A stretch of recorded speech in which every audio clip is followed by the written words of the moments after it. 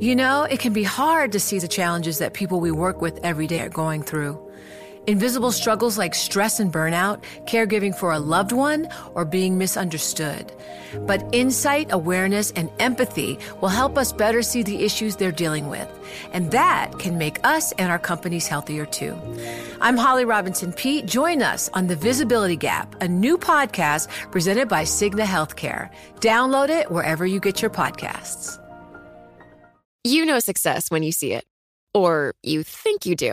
The people in the spotlight. But what about those small business masterminds who succeed at making their money work harder? They do that by having a business bank account with QuickBooks Money, which now earns 5% annual percentage yield. Making your money work as hard as you do? That's how you business differently. Learn more about QuickBooks Money at quickbooks.com/5APY. Banking services provided by Green Dot Bank. Member FDIC. Only funds and envelopes earn APY. APY can change at any time. I'm Alex Rodriguez. And I'm Jason Kelly. From Bloomberg, this is The Deal. Each week, you'll hear us in conversation with business icons. This show will explore deal-making across sports, media, and entertainment. That is a harsh lesson in business. Sports is not as simple as bringing a bunch of big names together. I didn't want to do another stomp you out speech. It opened up so many more doors. The show is called The Deal. Listen to The Deal wherever you get your podcast. And watch on Bloomberg Originals, Bloomberg Television, or BTV+. This is Bloomberg Law with June Grasso from Bloomberg Radio. Claiming you have money that you do not have does not amount to the art of the deal. It's the art of the steal. And there cannot be different rules for different people in this country or in this state. And former presidents are no different. New York's Attorney General Letitia James is suing former President Donald Trump, his 3 eldest children, and his company for what she called staggering fraud over a decade, alleging they lied about the value of his prized real estate assets, from golf courses and hotels to his homes at Trump Tower and Mar-a-Lago. The lawsuit strikes at the essence of what made Trump famous and the core of his brand. And the ultimate aim is to stop the Trumps from doing business in New York ever again. My guest is former federal prosecutor Robert Mintz, a partner at McCarter & English. This is a 222-page complaint. You could say it's almost 3 years in the making, listing 200-plus times Trump allegedly lied about valuations of his assets over 10 years. This is a sweeping and detailed complaint, not unexpected, by the way, something that everybody thought was going to come eventually out of the New York Attorney General's office. But the details and the number of interviews and the number of documents that were reviewed in putting this complaint together is something that certainly gets your attention. It alleges a widespread effort to manipulate property valuations by former President Trump and 3 of his children and the Trump Organization and some of the Trump executives, and is asking for $250 million in penalties and an end to their operations in the state of New York. It specifically accuses former President Trump, his son Donald Trump Jr., his daughter Ivanka Trump, his other son Eric Trump, and other Trump company executives of engaging in a years-long scheme to enrich themselves by inflating the values of a wide variety of properties, both within the United States and internationally. And just explain how inflating the values helped Trump. Sure. Well, this probe was launched back in 2019, and it came as a result of testimony that Michael Cohen, who was former President Trump's lawyer previously, he testified before Congress and said that the Trump Organization had regularly engaged in a pattern of fraudulent financial statements. And by that, he meant that the Trump Organization would inflate the valuation of assets in certain circumstances, for example, when seeking loans and for insurance coverage purposes, but at the same time deflate the value of those very same assets in order to reduce their tax liability. During the press conference, the AG gave some examples. For example, the Trump triplex apartment in Trump Tower. He represented that it was more than 30,000 square feet. In reality, it was less than 11,000 square feet, which increased the value by about $200 million. And James said that, this wasn't an honest mistake. It was deliberate fraud because he knew about the layout of the apartment and the building. He'd personally overseen the construction. Well, what the Attorney General was trying to do here was to get out in front of an argument that these valuations are, by definition, somewhat subjective. In other words, in order to try to put a valuation on commercial property in Manhattan, for example, there is somewhat of a subjective element to coming up with a number of what that property is worth based upon other commercial properties. So what the AG here was attempting to do was to give examples that did not involve any of that subjectivity. So as an example, the complaint alleges that the triplex apartment at Trump Tower was 30,000 square feet in certain documents and then was listed as only 11,000 square feet in others. That is something that is clearly not subjective, but is simply an objective fact. It's either 30,000 or 11,000 square feet.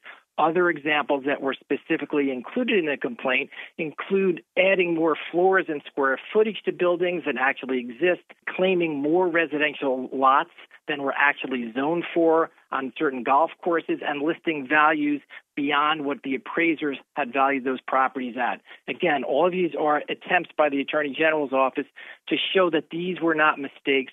These were not differences between two asset valuators in terms of what the subjective valuation of a property is worth, but these were simply facts that were misstated, and according to the Attorney General's office, were misstated intentionally by Donald Trump and by others in the Trump organization when they knew, in fact, that these facts were wrong. She said that many of these alleged evaluations were, quote, greatly exaggerated, grossly inflated, objectively false. For example, he overestimated the value of Mar-a-Lago by almost 10 times. Yeah, and I think that's what the Attorney General's office has to do here because of the subjective nature in valuing these properties. These have to be examples that are so extreme that they can point out that nobody could have really believed that these valuations were true. And so the AG has found certain examples where she believes that these valuations are so exaggerated that it cannot be an innocent mistake. The other thing we're seeing throughout this complaint is the attempt by the Attorney General's office to show that this is a pattern in practice. In other words, it's not an isolated example. It's not a situation in which the Trump organization can say that they may have made a mistake or they may have relied on a valuation that was improper, but they're showing that this was a pattern in practice that involved multiple properties, both domestic and internationally, and something that went on for many years. Ultimately, in order to prove their case, they have to show that this was done intentionally. It was not an innocent mistake. On his social media site, Truth Social, Trump called the lawsuit another witch hunt. His lawyer, Alina Habba, said, "It's abundantly clear that the Attorney General's office has exceeded its statutory authority by prying into transactions where absolutely no wrongdoing has taken place." How do they rebut, though, things like, exaggerations of square footage? That's a fact. How do you rebut that? Well, I think that's part of the defense that we're certainly going to see in this case. The fact is that Letitia James is a Democrat who was elected. Alvin Bragg, the Manhattan District Attorney, was also a Democrat. And so it's certainly something that's going to come out of the Trump playbook to argue that these people were politically motivated. And in fact, Letitia James, as the New York Attorney General, when she ran for office, specifically talked about investigating Donald Trump and the Trump organization. So this is part of an attempt in order to nullify the jury, to go out there and to suggest that this entire investigation and now this civil investigation and the civil charges that have been brought today were all part of a witch hunt, and there's really no substance here. But ultimately, when it gets down to a trial, they will have to rebut these specific examples where the AG has cited misstatements in these asset valuations, and that's exactly why we're seeing a situation here where the Attorney General's office is giving multiple examples of where they believe these are objective and indefensible valuations where on the one hand it's being valued at a certain level and the facts about the property being presented in a certain way when it benefits the Trump organization, and they're being presented factually in a different way in order to benefit the Trump organization in a different context. Letitia James said she rejected a settlement offer from Trump, but her door is open. What does it tell you that she rejected a settlement offer? Well, I don't think it says that much, really. I mean, it's interesting that the Trump Organization is trying to settle these charges, but not surprising. Just how far apart they may be in terms of settlement, that's something we really don't know. As this case progresses now that the charges have actually been filed, the case will move forward. There may be further discussions about trying to resolve this case. But remember, this is a civil case only. It's not a criminal case. So the only thing this case is ultimately about is money. So ultimately, it's a case that can be settled with money. One thing that makes this different, however, is that the AG is not only seeking money in this case, but also seeking to ban Trump and his family from engaging in business in New York State.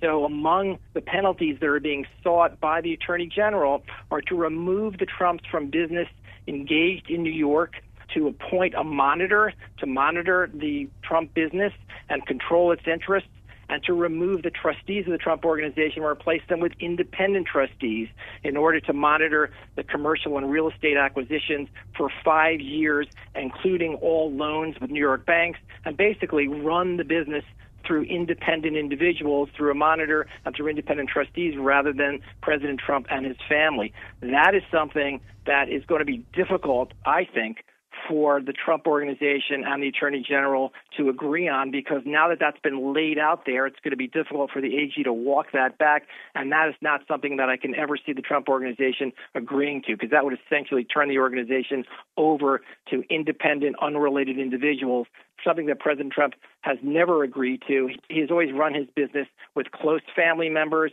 and executives who had been loyal to him for many years. So the idea that individuals who were independent and approved by the Attorney General's office would run the Trump Organization and would be trustees of the Trump Organization is something that is unlikely that President Trump will ever agree to.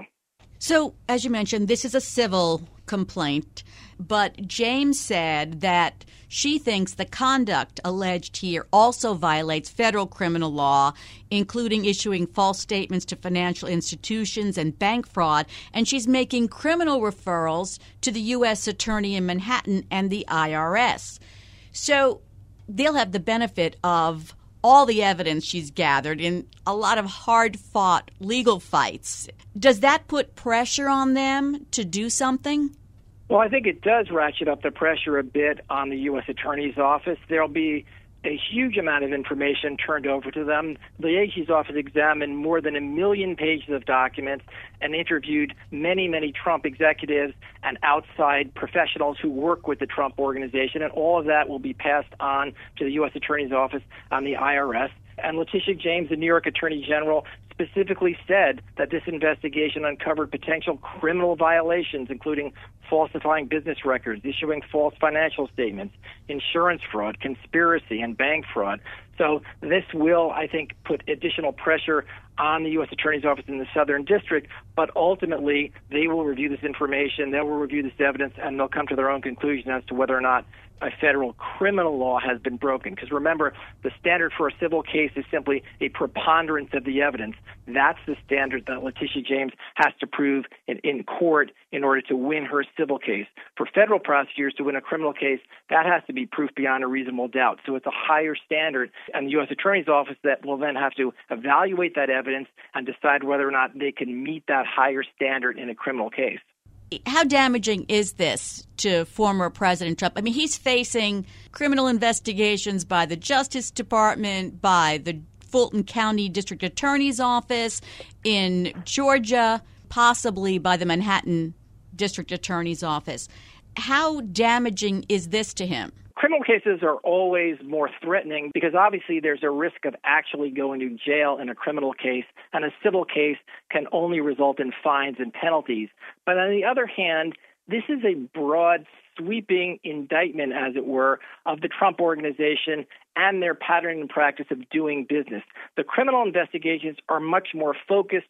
They're focused on allegedly taking confidential information to Mar-a-Lago. They're focused on aspects of tampering with the 2020 election. But this is a broad allegation that really goes to the heart of the Trump Organization and the brand that the Trumps have built over many, many years as a successful, smart business, somebody who knew how to make money even in a down economy. And this complaint seeks to sort of pull back the curtain on that and suggest that all of that success was actually built on a series of fraudulent misrepresentations that led to loans being made, that led to insurance policies being given, that led to properties being sold, all under a facade of false valuations of these properties. It remains to be seen whether the Attorney General's office will be able to prove these allegations, but it is certainly a frontal assault on the Trump organization and the brand that President Trump has spent decades building up. Thanks, Bob. That's Robert Mintz, a partner at Carter & English. You know success when you see it. Or you think you do. The people in the spotlight. Athletes, actors, artists. But what about the people behind the scenes? You know, the ones who make it all happen. The lighting engineers, the sideline photographers, the caterers. They're small business masterminds. And if there's one thing they have in common, it's making their money work harder. That's why they have a business bank account with QuickBooks Money, where they are now earning a generous 5% annual percentage yield. Yes, 5% APY. Making your money work as hard as you do? That's how you business differently. Learn more about QuickBooks Money at quickbooks.com/5APY. Banking services provided by Green Dot Bank, member FDIC. Only funds and envelopes earn APY. APY can change at any time. You know, it can be hard to see the challenges that people we work with every day are going through. Invisible struggles like stress and burnout, caregiving for a loved one, or being misunderstood. But insight, awareness, and empathy will help us better see the issues they're dealing with. And that can make us and our companies healthier too. I'm Holly Robinson Peete. Join us on The Visibility Gap, a new podcast presented by Cigna Healthcare. Download it wherever you get your podcasts. Success is more than the final destination. It's a path you take one step at a time. It's discipline, it's teamwork, and it's the drive and passion inside of us that comes before all recognition. It's what Stifel's been doing for over 130 years. Quietly, yet strategically, Stifel's become one of the fastest growing wealth management and investment banking firms in the country. Our financial advisors go beyond traditional wealth management to provide clients with direct access to one of the industry's largest equity research franchises and a leading middle market investment bank, because success is the drive it takes to keep climbing, the passion to keep investing, the best of each of us made better by the best in all of us. And that is where success meets success. Start your journey at Stifel.com. That's STIFEL.com. Stifel Nicholas and Company Incorporated, member SIPC and NYSE. The governors of the states of Texas and Florida seem to be competing not only on sending migrants to sanctuary cities, but also on regulating social media platforms. Texas is taking a stand against big tech political censorship. We're not going to allow it. The truth will set you free. And so that's what we're doing here in the state of Florida. The Texas law barring social media platforms with more than 50 million users from discriminating on the basis of viewpoint was cleared as constitutional by the Fifth Circuit Court of Appeals last Friday. But Florida's similar law was struck down as unconstitutional by the 11th Circuit Court of Appeals in May. The Supreme Court often intervenes when there's this kind of a circuit split, and Florida's Attorney General asked the court to do just that on Wednesday. My guest is First Amendment law expert Caroline Malek Corbin, a professor at the University of Miami Law School. Caroline, tell us a little about the Texas social media law. So Texas passed a law that said that large social media platforms cannot discriminate based on viewpoint in terms of taking down posts.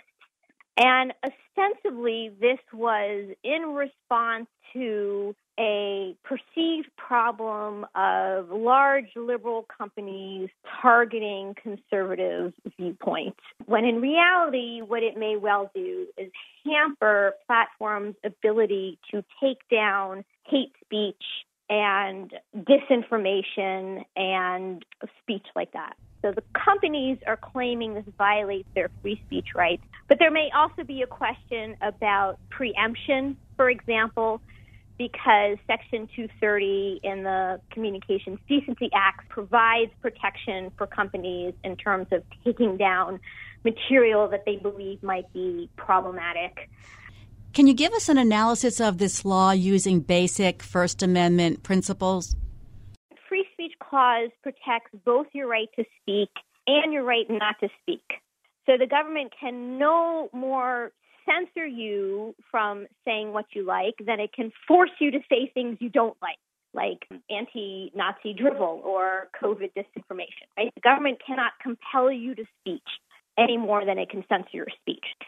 The second important thing is whether we like it or not, the Supreme Court has held that for-profit corporations have free speech rights to the same extent as you or me. With exception for its advertisements and other commercial speech, generally, corporations have free speech rights. So corporations also can't be censored by the government or compelled to speak against their will. The final thing I want to point out is that in free speech law, anytime the government attempts to regulate the content of your speech, it is presumptively unconstitutional on the idea that the government has no business telling you what you can or cannot say or what you don't want to say. So under sort of foundational principles of free speech law, this looks like a content-based regulation because it's telling speakers the content of what they have to say. And again, they have a right not to speak as much as a right to speak, and companies have these protections as well. So the normal free speech analysis would be, this is a content-based regulation. It's telling companies what they have to say. The government's not allowed to do that. It has to have a really compelling government interest and no other way to accomplish that interest in order to survive, and the government can't make that showing. That's one way to do the analysis. I take it the Fifth Circuit did it another way. Yes, this is how the Fifth Circuit did the analysis. And I want to highlight two claims it's made, one of which is preposterous and one of which is wrong. So let me start with the really outlandish claim that it made, which is that this does not involve speech in any way. And so it makes this argument in a couple of ways. First, it tries to say that what's going on here is that a private company is censoring speech, and censorship is conduct, not speech. And the free speech clause protects speech, not conduct. This is silly, apart from the fact that intuitively it seems wrong to say that what a social media does or does not say on its site doesn't involve speech. Even assuming you're going to go along with the Fifth Circuit's attempt to characterize the decision not to publish something as conduct that has an expressive component is also protected by the free speech clause. And clearly, its decision not to publish something because it doesn't like its content means that its censorship has an expressive component. And then it says, even assuming this is about editorial discretion in what you say or not say, editorial discretion is not protected by the free speech clause. In other words, if I write the chapters in a book, that would be protected by the free speech clause. But if I'm putting together a compilation of essays and choosing what other people I want to have in my book, that would not be. That's also just patently false. So the court's attempt to say company's decision not to publish certain things on its platform doesn't involve its speech is incorrect. Very incorrect. The court said the platforms are not newspapers. Their censorship is not speech. But aren't they just like newspapers for many, many people? So that question actually touches on two things. Even the decision of what you want to publish or not publish is a decision about what to say or not say, and is protected by the free speech clause. But that brings me to my second point, which is the court also argues that social media platforms are actually common carriers, and there are special rules involved with common carriers, one of which is you can bar them from discriminating against people. So a common carrier is sort of infrastructure that serves as a conduit for people's speech. So a telephone company is a common carrier, or a postal service is a common carrier. Broadband providers may be common carriers, right? These are people who engage in sort of indiscriminate, neutral transmission of any and all user speech. And so the question is, the question you raised, are social media platforms more like newspapers, such that they are entitled to full free speech protection? Or are they more like telephone companies, such that they're common carriers and therefore the government can say you can't discriminate against viewpoint? And whereas I think there would be no disagreement among First Amendment scholars that censorship involves speech, there might be disagreement among free speech scholars about whether social media platforms are best characterized as more like newspapers or more like common carriers. And both the district court in Texas and the 11th Circuit, addressing a similar question, held that they're really more like newspapers, that they do exercise editorial control over the information, not just in terms of censoring certain speech, but also in terms of how they present the speech, how they arrange the speech. So if you have a Twitter feed or a Facebook feed, you know that they tend to try and show you things. So with the Fifth Circuit saying one thing and the 11th Circuit saying another, is it likely the Supreme Court will take the case? The laws were not exactly the same, but they presented some similar issues, and they've reached different conclusions about those issues. And that's the type of case that the Supreme Court often decides to hear. Explain how this case went before the Supreme Court before and what that might indicate. So once the district court had issued its ruling in Texas and said this law violates the free speech clause, so I'm going to stay it. I'm going to say it does not go into effect yet. The Fifth Circuit removed the stay before it made any kind of decision and said, yes, this law should go into effect. And when that was appealed to the Supreme Court was like, no. Actually, we think that the district court stay should stay in effect.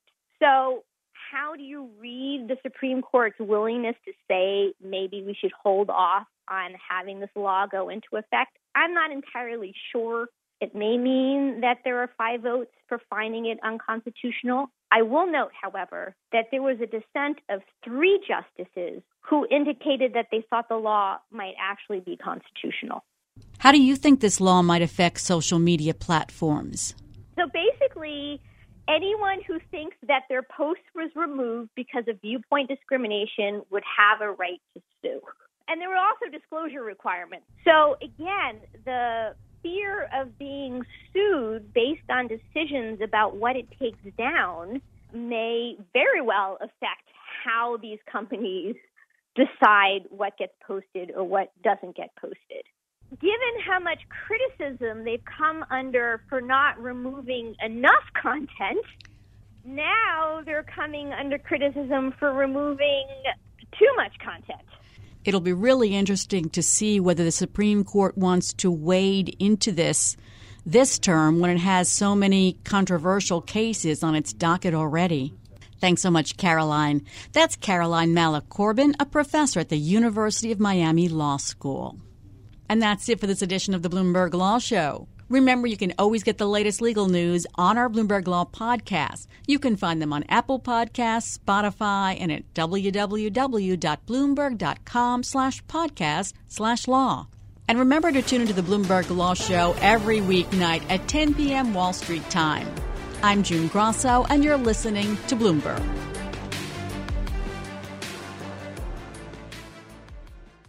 You know, it can be hard to see the challenges that people we work with every day are going through. Invisible struggles like stress and burnout, caregiving for a loved one, or being misunderstood. But insight, awareness, and empathy will help us better see the issues they're dealing with. And that can make us and our companies healthier too. I'm Holly Robinson Peete. Join us on The Visibility Gap, a new podcast presented by Cigna Healthcare. Download it wherever you get your podcasts. I'm Alex Rodriguez. And I'm Jason Kelly. From Bloomberg, this is The Deal. Each week, you'll hear us in conversation with business icons. This show will explore deal making across sports, media, and entertainment. That is a harsh lesson in business. Sports is not as simple as bringing a bunch of big names together. I didn't want to do another stomp you out speech. It opened up so many more doors. The show is called The Deal. Listen to The Deal wherever you get your podcasts. And watch on Bloomberg Originals, Bloomberg Television, or BTV Plus.